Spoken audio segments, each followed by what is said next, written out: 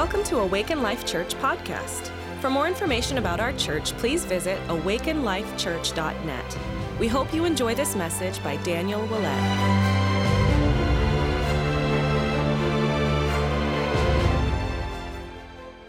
Well, I'm excited about this morning. It's going to be a great day. Good morning. God woke me up at 4 in the morning and just started giving me more. I just started having more conversation with him about this message, and I'm excited for what he has for us all this morning. But first, we have some funny pics. Let's get our laughers warmed up. Ha, ha, ha, ha, ha, ha, ha. How many know laughter is good medicine? It's medicine. So we need to laugh like through the battle, through the hard moments, right? So how many of you, have you ever went to the doctor and the doctor gave you a prescription and you said, "Thank you so much, doctor. I'm going to take this as soon as I'm better"? We don't do that, right? So laughter is your medicine, so we need to laugh in the middle of the battle. Amen? So let's get our laughers warmed up this morning. So go ahead and show the first one. I accidentally wore a red shirt to Target today, and long story short, I'm covering for Debbie this weekend. Go to the next one. When you're swimming and something touches your foot. Okay, that was, wait, go back. That was me my entire childhood because I saw Jaws when I was like 7 years old. So I couldn't even swim in the swimming pool after seeing that movie, Jaws. That's the worst movie for little kids to see. Good job, Mom and Dad. Next picture. I dusted once. It came back. I'm not falling for that again. Go to the next one. An apple a day keeps anyone away if you throw it hard enough. And then last one, my emotional support dog, after I tell him all my problems. Oh, man. Oh, man, that's a cute dog. Yeah. He overwhelmed your emotional support dog. That's when you know you got a lot of problems.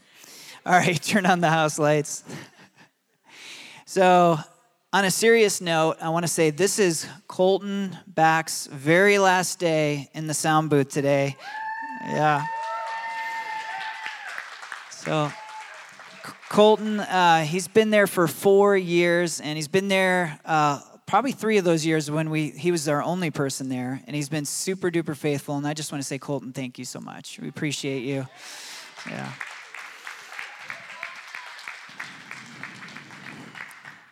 So let's pray. Father, I just thank you so much for what you're doing in our midst, what you're doing in this church family. We just thank you that you're taking us deeper and deeper and deeper into the family of God. Deeper and deeper and deeper into the revelation knowledge of the Father. We just thank you, Jesus. God, just open it up a little deeper today. Help us to just go a little deeper in the knowledge of the Father and the knowledge of the Son and the Holy Spirit. In Jesus' name, amen. Amen. So Joy mentioned we went to a family conference this past weekend. It was awesome. It was in Pasadena, California. And it was funny. I think we were the only people from out of town. They were in the conference. They were like, some of you I know have came from all the way across town, like an hour away. We're like, we came from 6 hours away. But it was a lot of fun. We enjoyed it. I could share the whole morning on the conference, just what we learned from that, but that's not for today. But yeah, we had a great time, and wanted to say just thanks for holding down the fort. We already said thank you, but thank you, Angela. We appreciate you so much, and thank you for that word, just encouraging word to the body that we so need. And thank you for Tina and Diane and all our leaders just for holding down the fort. We know when we leave, we have no worry in the world. We just know everything is going to be great because we have the best leaders in the world. So I want to give you a testimony. Yeah, go ahead. We have the best leaders in the world. Yeah. I want to give you a testimony because testimonies are important. Testimonies actually release blessing. Amen? We're going to be starting a testimony wall. That whole wall is going to be testimonies. And when we hear a testimony and when we meditate on a testimony, it actually starts making us think like God. We start to kind of meditate on like who he is, what he does, and we get more of the mind of Christ. We start to take on his mind as we meditate on testimonies. So testimonies are powerful, and I just wanted to share this one with you. We have teen challenge guys come on Fridays, and they clean our church on Fridays. And so one of them, there was 4 of them, and one of them had a sling. He had his arm in a sling. And I've never used this verbiage before, but I just asked him, I said, like, hey, what happened to your arm? And he's like, oh, I just had rotator cuff surgery. And I've never used this language before, but it just came out. And I said, well, okay, well, we're going to blast it before you go. It's going to get blasted. And so, they were getting ready to leave, and I said, let me pray for your shoulder. And so I just began to pray, simple prayer of faith. And actually, I just started laughing. I don't know, I just like, the Holy Spirit's like, just laugh over it. And I'm just praying for his shoulder. So I'm laughing and praying, and then I feel like pulsing in his shoulder, like almost like if you can feel someone's pulse, but it's like major pulse. So I was like, wow, I feel something. I was like, can you feel that? And he's like, no, I don't feel anything. And I was like, I feel something. So I just keep praying, and then he's like, oh, I can feel it now. I feel it. And so I finished praying, and I was just like, well, try it out, move it around a little bit. And he goes, woo, woo, woo. That's all he could say, woo. And I was like, where's the pain? He goes, the pain's gone. Woo. So is there anybody here, I just want to, I wouldn't want to give this testimony without giving an opportunity. Is there anybody here with shoulder issues, any kind of shoulder issue, small or large? If you have a shoulder issue, please stand up. Anybody at all? Awesome, amen. God's going to blast it. He's getting ready to blast it. Okay, so stretch your hands towards them. Simple prayer of faith. Right now, Father, just begin to pray. Father, we just command the shoulders be healed in Jesus' name. Yeah. Ha ha ha ha ha ha ha ha ha ha. Ha ha ha ha ha. It is the Father's good pleasure to heal. It's easy. Healing is easy. So right now, Lord, every shoulder be healed in the name of Jesus Christ. Start to move your shoulder. Start to move. Thank you, Jesus. What are you experiencing? Anything? Any difference? A little bit different? Oh, praise God. Warm, more God. Keep praying. What are you guys experiencing? Yeah, thank you, Jesus. Anything? It's okay. You just be honest. Okay. Well, God, heal the neck too, Jesus. Neck's connected to the shoulders. Close enough. Heal the neck, Jesus. Amen. Amen. What are you feeling? Same? Is it? Okay, awesome. Well, we're believing for healing for you guys, amen? So yeah, that warmth, man, sometimes I know my back, I got healed overnight, and like the next day it was better. So amen. Well, just keep believing. We're believing for that. Amen. So God is good. He heals shoulders, and it's easy to him. So God, just continue to do the work. So I want to speak to you today in Exodus chapter 14. Exodus chapter 14. And I think, thank you. Appreciate that. Somebody said excellent selection. Exodus 14. So go ahead and turn there this morning. And I think we have it for the screens. Go ahead and put it up.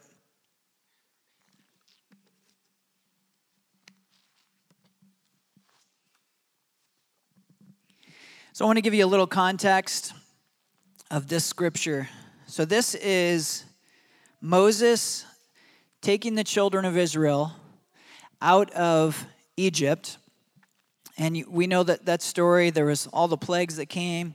And Pharaoh finally says, go, get out of here.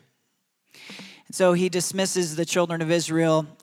And they go and they're camped down by the Red Sea.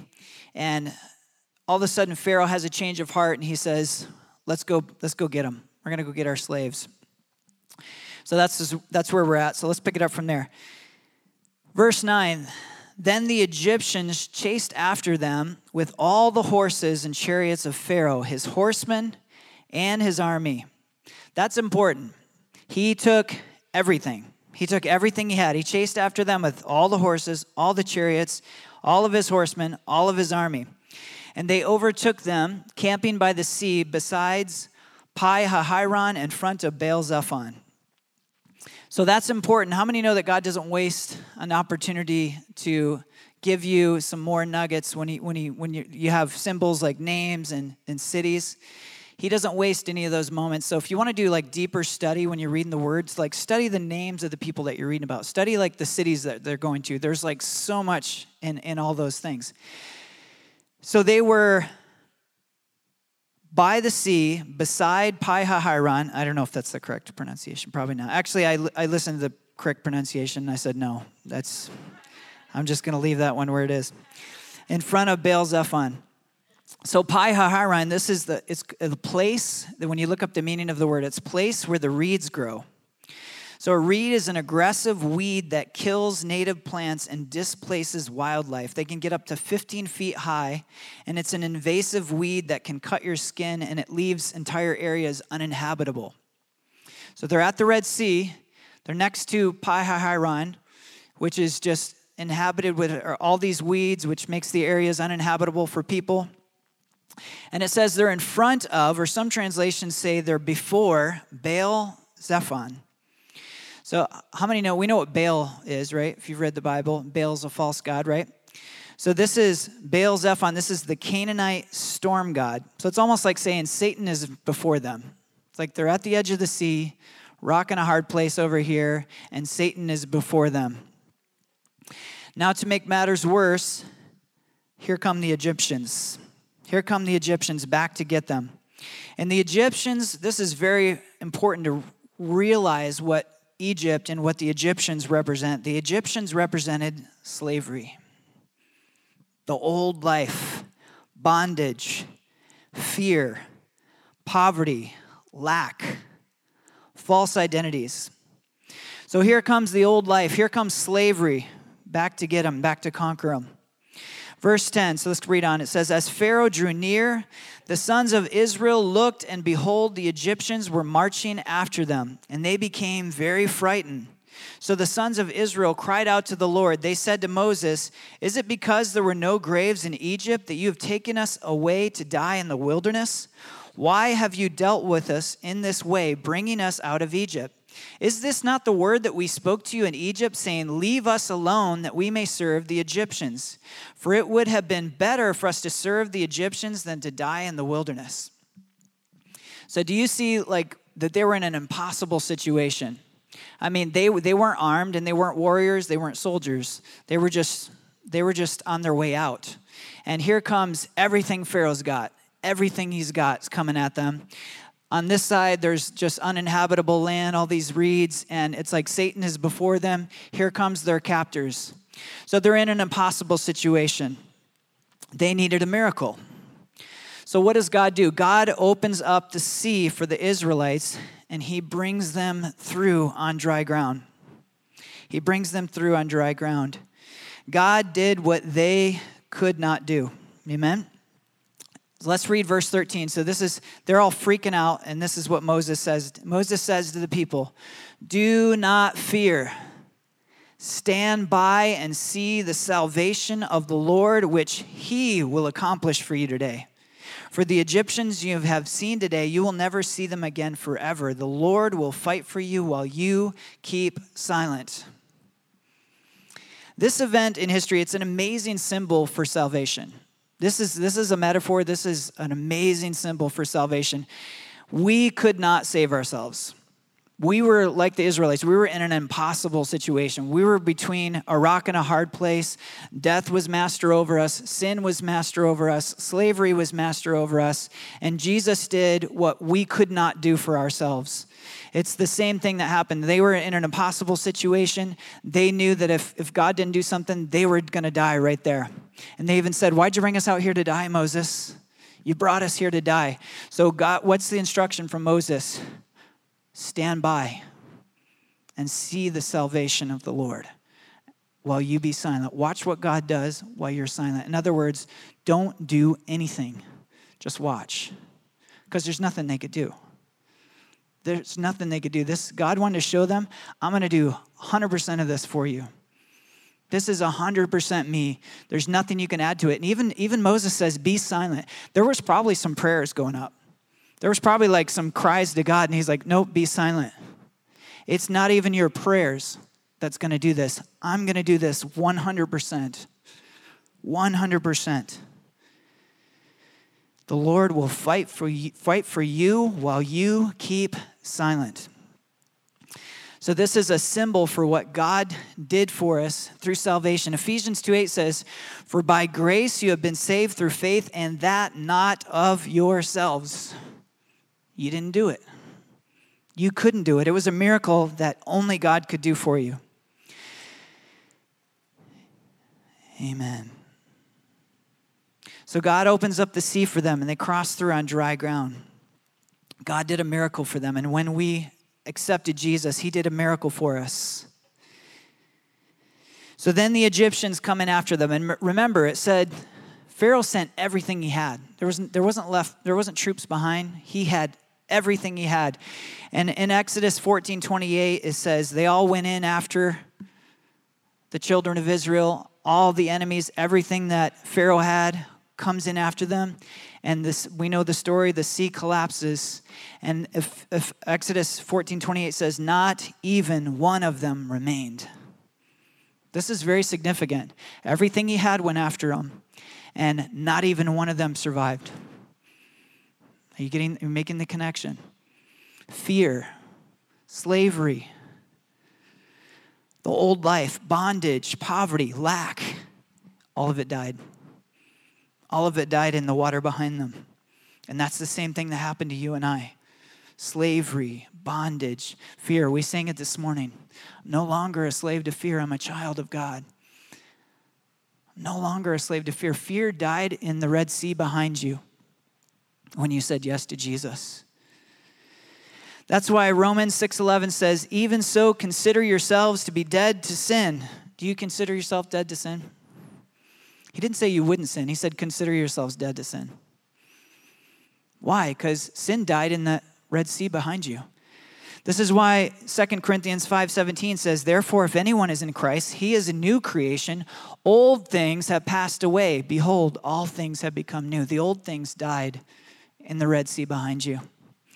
Romans 8:15, for you have not received a spirit of slavery. Slavery died in the water behind you. You've not received a spirit of slavery, which leads to fear again. By the way, if you think you're a slave to God, you'll fear God in an unhealthy way. But he said, when you have a spirit of slavery, it leads to fear. Slavery actually died in the water behind you. But you have received a spirit of adoption as sons, by which we cry out, Abba, Father. Adoption is what they stepped into, out of the orphan mindset, out of poverty and into adoption by God. I am a child of God. So God accomplished everything for the Israelites. He did it. He accomplished it. He said, don't even pray, just watch.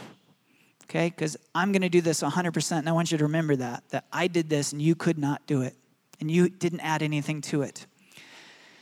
So God accomplished everything for him, but here's the problem.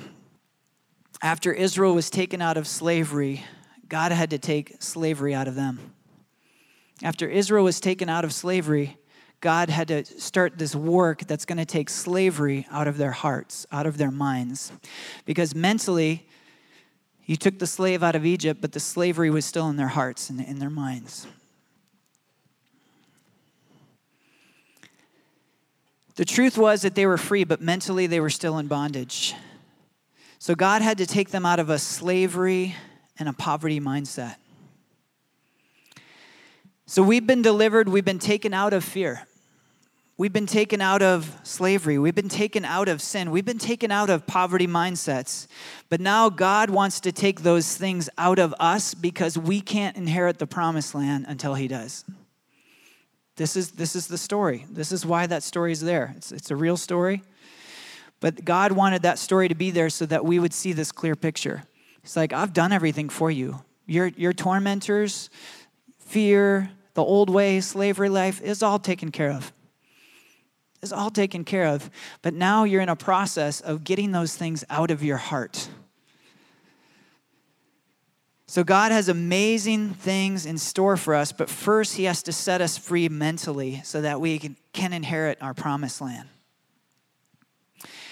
So there's so many things there's so many places that we could go from here, but today I want to specifically dial in on one area. I want to talk to you about coming out of the poverty mindset. Coming out of the poverty mindset. I actually changed the name of this message at the last minute, and I'm calling it Breaking the Poverty and Consuming Spirit. Breaking the poverty and consuming spirit. So God's taken us out of poverty. We are royalty. Amen? Amen? We are royalty now. But now he wants to take poverty out of us. He wants to take poverty thinking out of us. He wants us to get our thinking aligned with what he's accomplished on the cross. Amen? So now we're in this process of getting our thinking redirected, corrected, taking on the mind of Christ, and actually having a royalty mindset, not this slavery, poverty mindset. So God's taking us into a royalty mindset, a sonship mindset, so that we can inherit our promised land. So how many know who or what Kerrygold butter is? Anybody know what Kerrygold butter is? Wow, few. Is that it, really? It's about 5 of us. Okay. So I'm giving you, we're right before Thanksgiving. I'm giving you guys an amazing gift, okay? For Thanksgiving, get yourself some Kerrygold butter, okay? I call it God's butter. It's the best butter on the planet, okay? This is butter from grass-fed cows, and it's this Irish butter from grass-fed cows. And it's like the most delicious butter. And when you even see it, when you compare it with like the butter we have, it's like the butter that we use and that we get at the grocery store, it's like white compared to this. This is like yellow, dark yellow, real butter. And it's absolutely delicious. So Kerrygold butter, it's God's butter. And I used to have, I believe that. We're going to be at the feast, the banquet feast at the end of times, and there's going to be Kerrygold butter there, okay? Kerrygold butter for everybody. So I used to say this thing to my wife, and I went to say it the other day, and as soon as that came out of my mouth, I said, whoa. So let me tell you what I said. So I used to say this, and it's kind of half joking, but there's some truth there. So I used to say this because we would buy it from time to time. It's about 2.5 times expensive as normal butter. So we didn't buy it all the time. We would get it, for special occasions, and I used to put it in my coffee a little bit. That's another story. Won't go into that. And seriously, blend it. You blend it with your coffee. You've heard of it, right? Yeah. All right, good. So I used to say this thing to Joy, and I was half joking, but there's some truth to it. I would say this to Joy. I'd say, I'll know that we're rich when we can get exclusively Kerrygold butter. And the last time I said, what? Dream big. And the last time I said it, I was like, wow, that's the poverty-consuming mindset. Because the poverty-consuming mindset says, I'll be rich, I'll be successful, I'll be happy based on what I can consume. I'm going to base richness on if I can consume the things that I want to consume, and I can consume enough of the things that I want to consume, then I'll be rich. There's a Hollywood actor that, I'm not going to say his name, but if I said his name, everybody in the place would probably know who he is. But in a recent interview, the interviewer said to him, it's been said that you spend $30,000 a month on wine. And he starts laughing. He goes, oh, no, it's far more than that.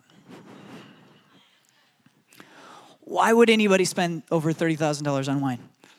Because you can. Because you have that money.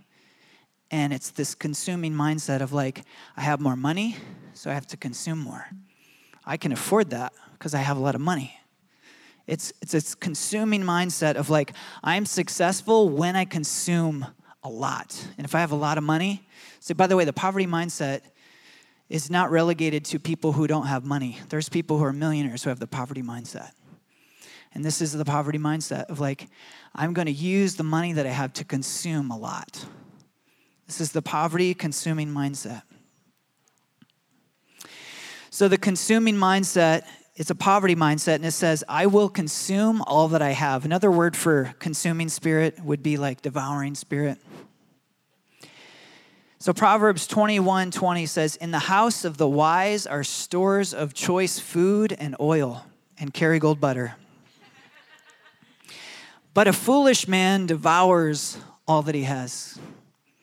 This is the poverty devouring, consuming mindset. I'm going to devour all that I have. And if you have it as a family, and my wife and I, we've been there. There's no judgment on any of this. It's just we have to understand what God's taking us out of. So a family that when you have this consuming mindset, if you as a family make $60,000 a year, you'll consume all of it every year. If you get a raise and you make $80,000, you'll consume $80,000 worth a year. It doesn't matter the amount. If you make $150,000, you'll consume $150,000 a year. I remember we had years where we made lots of money in real estate, and after those 2 years, because this was years ago, and we had that consuming mindset, and it was like after these 2 years of making all this money, we're like, where'd the money go? It was like it just left. It just left because we had this consuming mindset. When you have this consuming poverty mindset, it's like it's never enough. Like what you make's never enough because it's always consumed.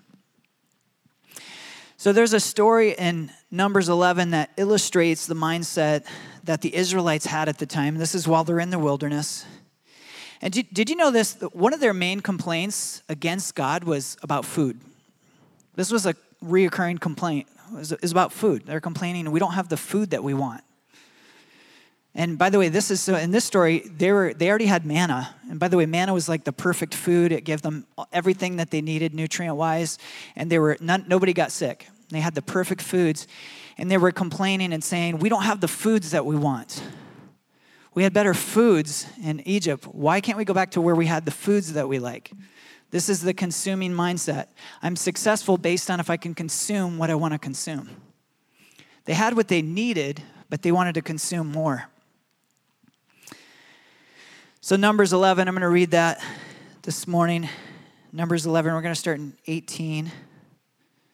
So they went to Moses. The context here is they went to Moses and said, Moses, we're sick of manna. Give us some meat. So God told Moses, verse 18, tell the people, consecrate yourselves in preparation for tomorrow where you will eat meat. The Lord heard you when you wailed, if we only had meat to eat. We were better off in Egypt. Now the Lord will give you meat, and you will eat it. And you will not eat it for just 1 day, or just 2 days, or 5 days, or 10 days, or 20 days, but for a whole month until it comes out of your nostrils and you loathe it. Because you've rejected the Lord who is among you, and you have wailed before him, saying, why did we ever leave Egypt?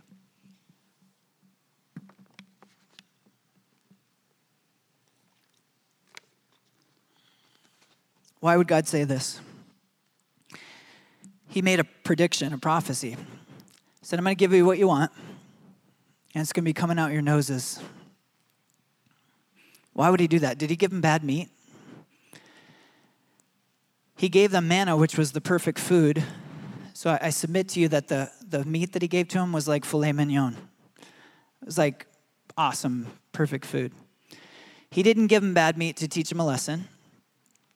So why did he predict that they're going to be vomiting it out their nose? Because he knew they had the consuming spirit. He knew they were going to gorge themselves. He knew they weren't just going to enjoy this. They were going to gorge themselves so much so that they're going to be vomiting it up. This is the poverty spirit, the consuming mindset.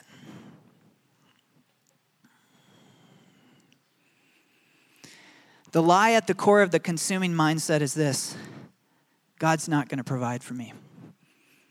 God's not going to provide for me, so I have to consume as much as I have while I have it because I may not have it tomorrow. That's why they gorged themselves and they were actually vomiting it. So God had taken them out of Egypt, but now he had to get Egypt out of them. Romans 12:2 says, do not be conformed to the pattern of this world, but be transformed by the renewing of your mind. So anything that you have in your life that's a behavior, it's tied to a belief. So if you have bad behaviors, we're trying to get away from the theology of just trying to fix your behaviors. Like, stop that. The stop that theology. Don't do that. Stop that. Change your behavior. Because it doesn't work. But your behavior is actually tied to a belief. So if you want to change a bad behavior, you need to find out what belief it's tied to and change your belief. This is the renewing of the mind. It doesn't say don't be conformed to the pattern of this world. It doesn't say be transformed by trying harder.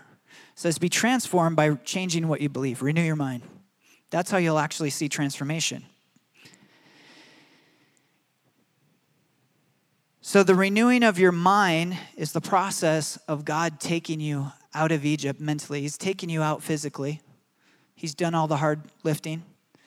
But the renewing of the mind is the process of God getting Egypt out of us. God getting lack, poverty, sin mindset, sin-focused mindset out of us.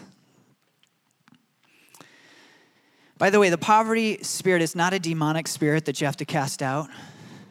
That'd be great, because then we could just cast it out of everybody, and we'd all think differently about money all of a sudden. We'd be like, wow, I'm good now. The poverty spirit is more about aligning your thinking with a mindset that allows the devourer to have access to you. This is why when we made all this money in real estate, I was like, where did it all go? Because we had a mindset that allowed the devourer to just take. So the pattern of this world, by the way, everything I'm saying today is very countercultural. You're not going to see this unless you go look up Dave Ramsey or. The pattern of this world and the pattern of our culture is a poverty and consuming mindset. Our culture says, live up to your means and consume all that you have. In fact, our culture says, don't just consume all that you have. Go out and get in debt, get a credit card, and consume more than you have.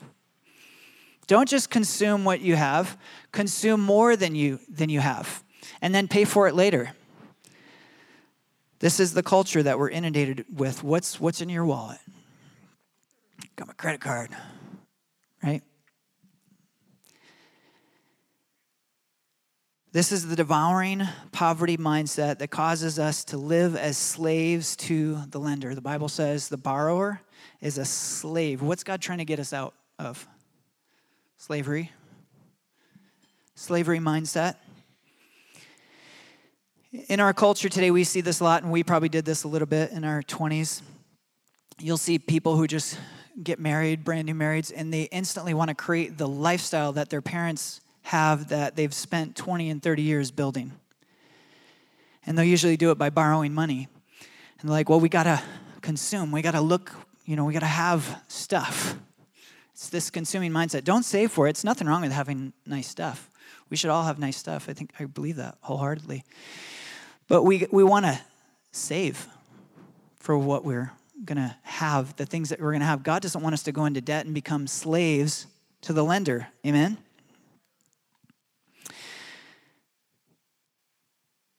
The poverty mindset says, get what you want now. Don't save. Get it now. Pay for it later.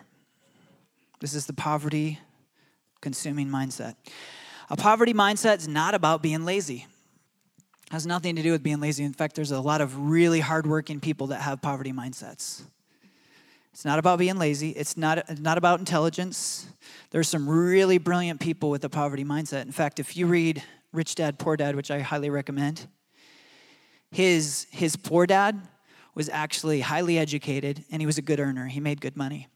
But he had this poverty and consuming mindset, and he said, my father died with just nothing but debt for us. Amen? A righteous man, what the Bible says is a righteous man leaves an inheritance to his children's children. This is what God is calling us to, leaving that poverty mindset, and we're going to actually have an inheritance to give to our children's children. So God wants to get you into your promised land, but before he can do that, he has to get poverty out of your heart. Joy did such an amazing job. I'm like the hugest fan of my wife when it comes to preaching, and that's the truth. I tell her behind closed doors, I'm like, you're one of my favorite speakers of all time. It's the absolute truth. And she did an amazing job 2 weeks ago, and so I want to touch on some of those things that she talked about briefly and talk about how specifically they relate to overcoming the poverty spirit. She talked about the plan. What's the plan? Okay, we've identified the problem. What's God's way? What's the plan? So I want to talk about some of those again and just review those and talk about how they relate to breaking the poverty spirit.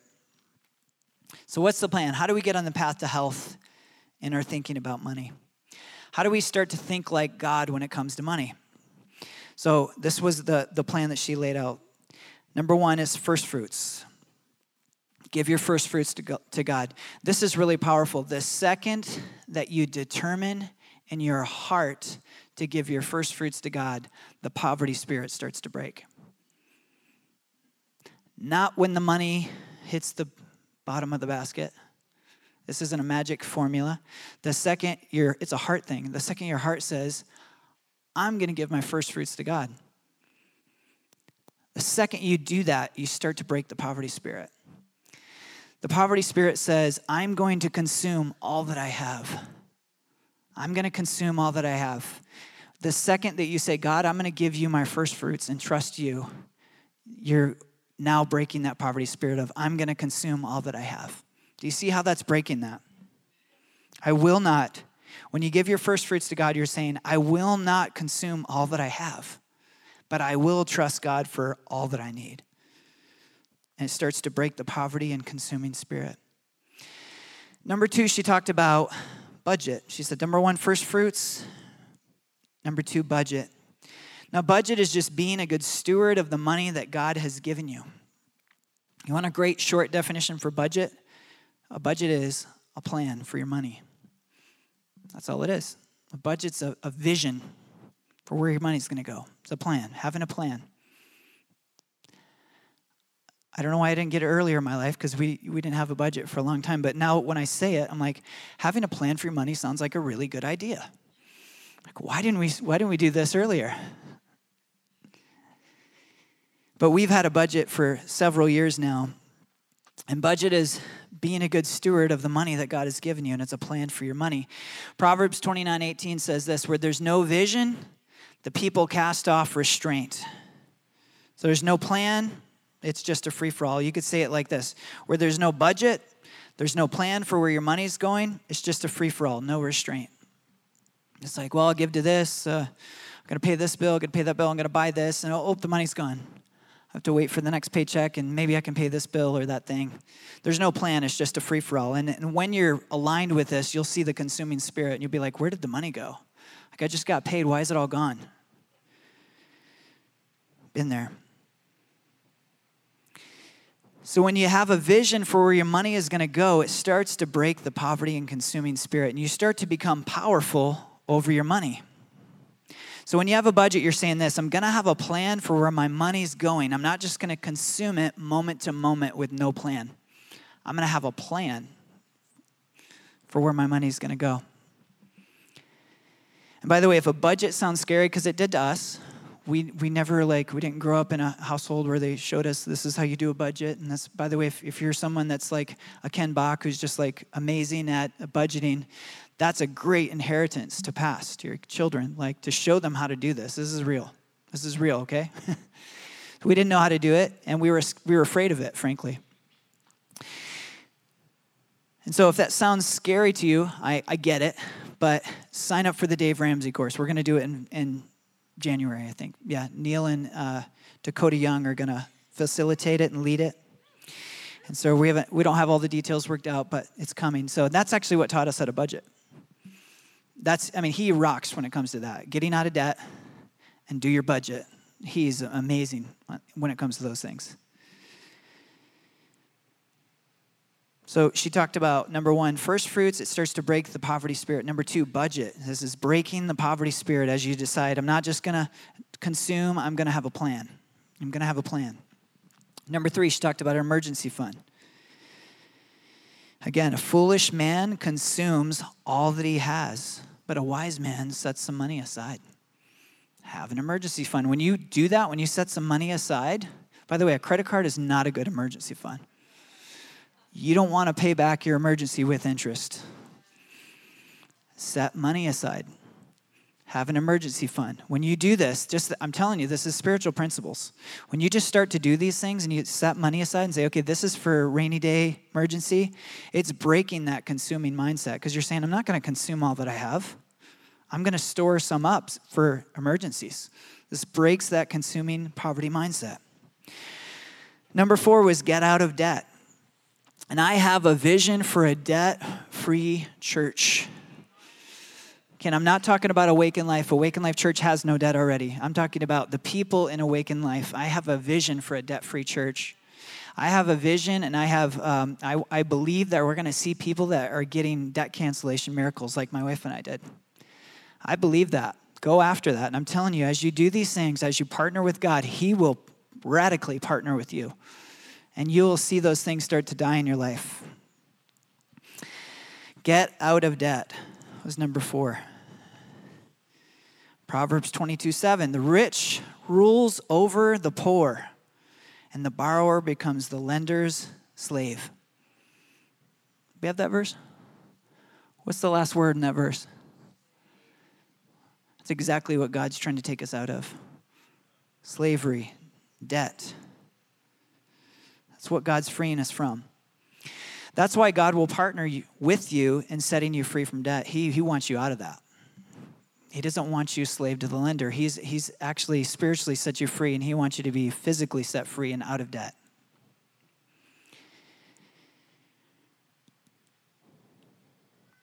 When you determine to get out of debt, you're breaking free of the poverty spirit, and God will partner with you. You're breaking free. You're saying, I'm not going to consume all that I have. I'm going to set some money I have aside and radically go after debt. It's breaking that poverty-consuming mindset. And number 5, she talked about investing and building wealth. This is the next step. After getting out of debt, God wants you to invest and build wealth. Proverbs 13:22, I've already talked about it, but a righteous man leaves an inheritance for his children's children. In order to leave an inheritance for your children's children, you have to leave the poverty and consuming mindset behind.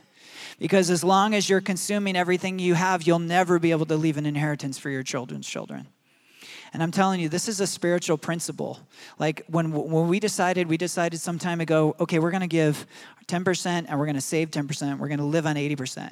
And when we first did it, the math didn't make sense.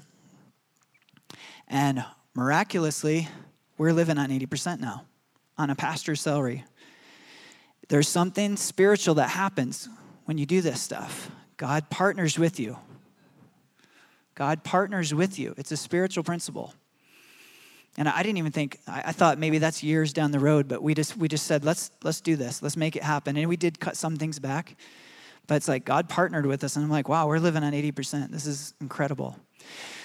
And we wanted to start saving money because we want to invest money. We want to have a plan. We want to have an inheritance for our children's children. You can't do that if you're consuming everything that you have. Investing is believing in tomorrow.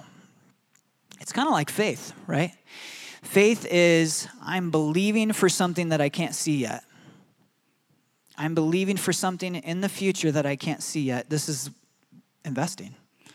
I'm believing for a good tomorrow. I'm believing for my money to grow. I never saw it in the Word until recently when I read the story of the talents. What's the story? Master, which represents God, gives one servant 5 talents. He gives one 3, and he gives one 1. He comes back. The guy that had 1, in fear, buried it. And he just gives him back his 1. He says, you wicked and lazy servant. And what did he say? This is really interesting. I never caught this. He goes, you should have at least put it in the bank. You should have at least put it in the bank so I could get my money back with interest. What is he talking about? Investing. You should have at least invested it where I'd get my money back with some interest. It's called investing.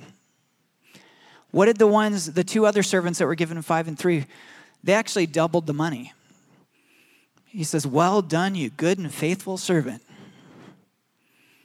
God expects, I never saw this before, he expects that the money that he gives us, we're actually going to use it to create more money. Right there in the Word. Right there in the Word. Plain as can be. This is investing. It's called investing. Using the money that he gives us to create more money. It's called investing. Investing is taking what God has given us and multiplying it. So God wants to take us into the promised land, but we need to change our thinking to get there. We need to start thinking like Joshua and Caleb. If you don't remember the story, Joshua and Caleb were 2 of the 12 spies that Moses sent into the promised land to scout it out. And so they had, by the way, the Bible says, it's really interesting. All the little details in the Bible are so fascinating to me. It says that they were 12 leaders. He sent 12 leaders. And we know the story. 10 of them came back and said, we can't do it. This is hopeless. There's giants in the land. We can't do it. And they brought this negative report. By the way, leadership is influence. That's all it is. So they brought this negative report back, and everybody starts to weep and wail. They had this influence over the people. With this negative report, had this powerful influence. You can lead people, and the definition of leadership is influence. So you can do that negatively or positively. You can influence people negatively and be a great leader. I mean, according to that definition, that you're able to influence. So Joshua and Caleb come back, and they're like, actually, Caleb's the one that spoke up first before the negative report. And he goes, oh, we should surely go in and possess the land. It's ripe for the picking. The reports are right. Milk and honey flowing. We should surely go in and possess the land. And then the negative reports come, and everybody starts to wail, right? How could you get two more opposite reports? Like, one's excited, or like, let's go in and possess the land. And the other one's like, we can't do it. And again, you hear the same kind of grumblings. Why did you bring us out here, Moses? Why'd you bring us out here to die? We were better off in slavery. What made Joshua and Caleb different? By the way, they were the only two that inhabited the promised land of those 12. The other 10 never made it in. What made them different? It's one simple ingredient. It's the same thing that makes a great leader. They thought like God. They thought like God. They saw things from God's perspective. This is what it means to come out of the consuming and slavery mindset. It's to start to align your thinking like God and just believe God. Like, in order to tithe, you have to believe God. Because I have to believe I'm much better off with less money on paper than I am with all my money, because I'm obeying God and I'm following what he's telling me to do. They believed God. They thought like God. They didn't have the poverty-consuming mindset.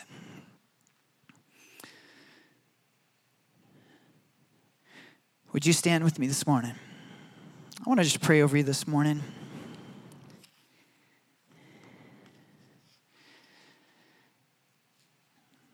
And one of the most powerful things you can do, one of the most powerful prayers, is to ask God for his mind and his heart. God, I need your mind when it comes to my finances. God, I need to think like you do when it comes to my marriage. God, I need to see your perspective. I need your mind in this work situation. You know, it's what Solomon asked for. He said, God, I need your mind to rule this people. He said, God, I need your wisdom to rule these people. And what did God give him? He's like, I'm gonna give you what you asked for, but I'm also gonna give you riches and wealth. You're gonna be the richest king who's ever lived. So there goes our Christian theory of God doesn't want us to be wealthy. When Abraham was wealthy, Solomon was wealthy, and David was wealthy. It's part of the blessing of the Lord, but we have to start to think like him.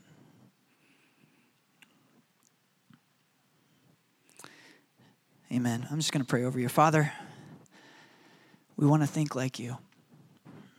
We want to have your perspective when it comes to finances. We want to leave the poverty and consuming mindset behind.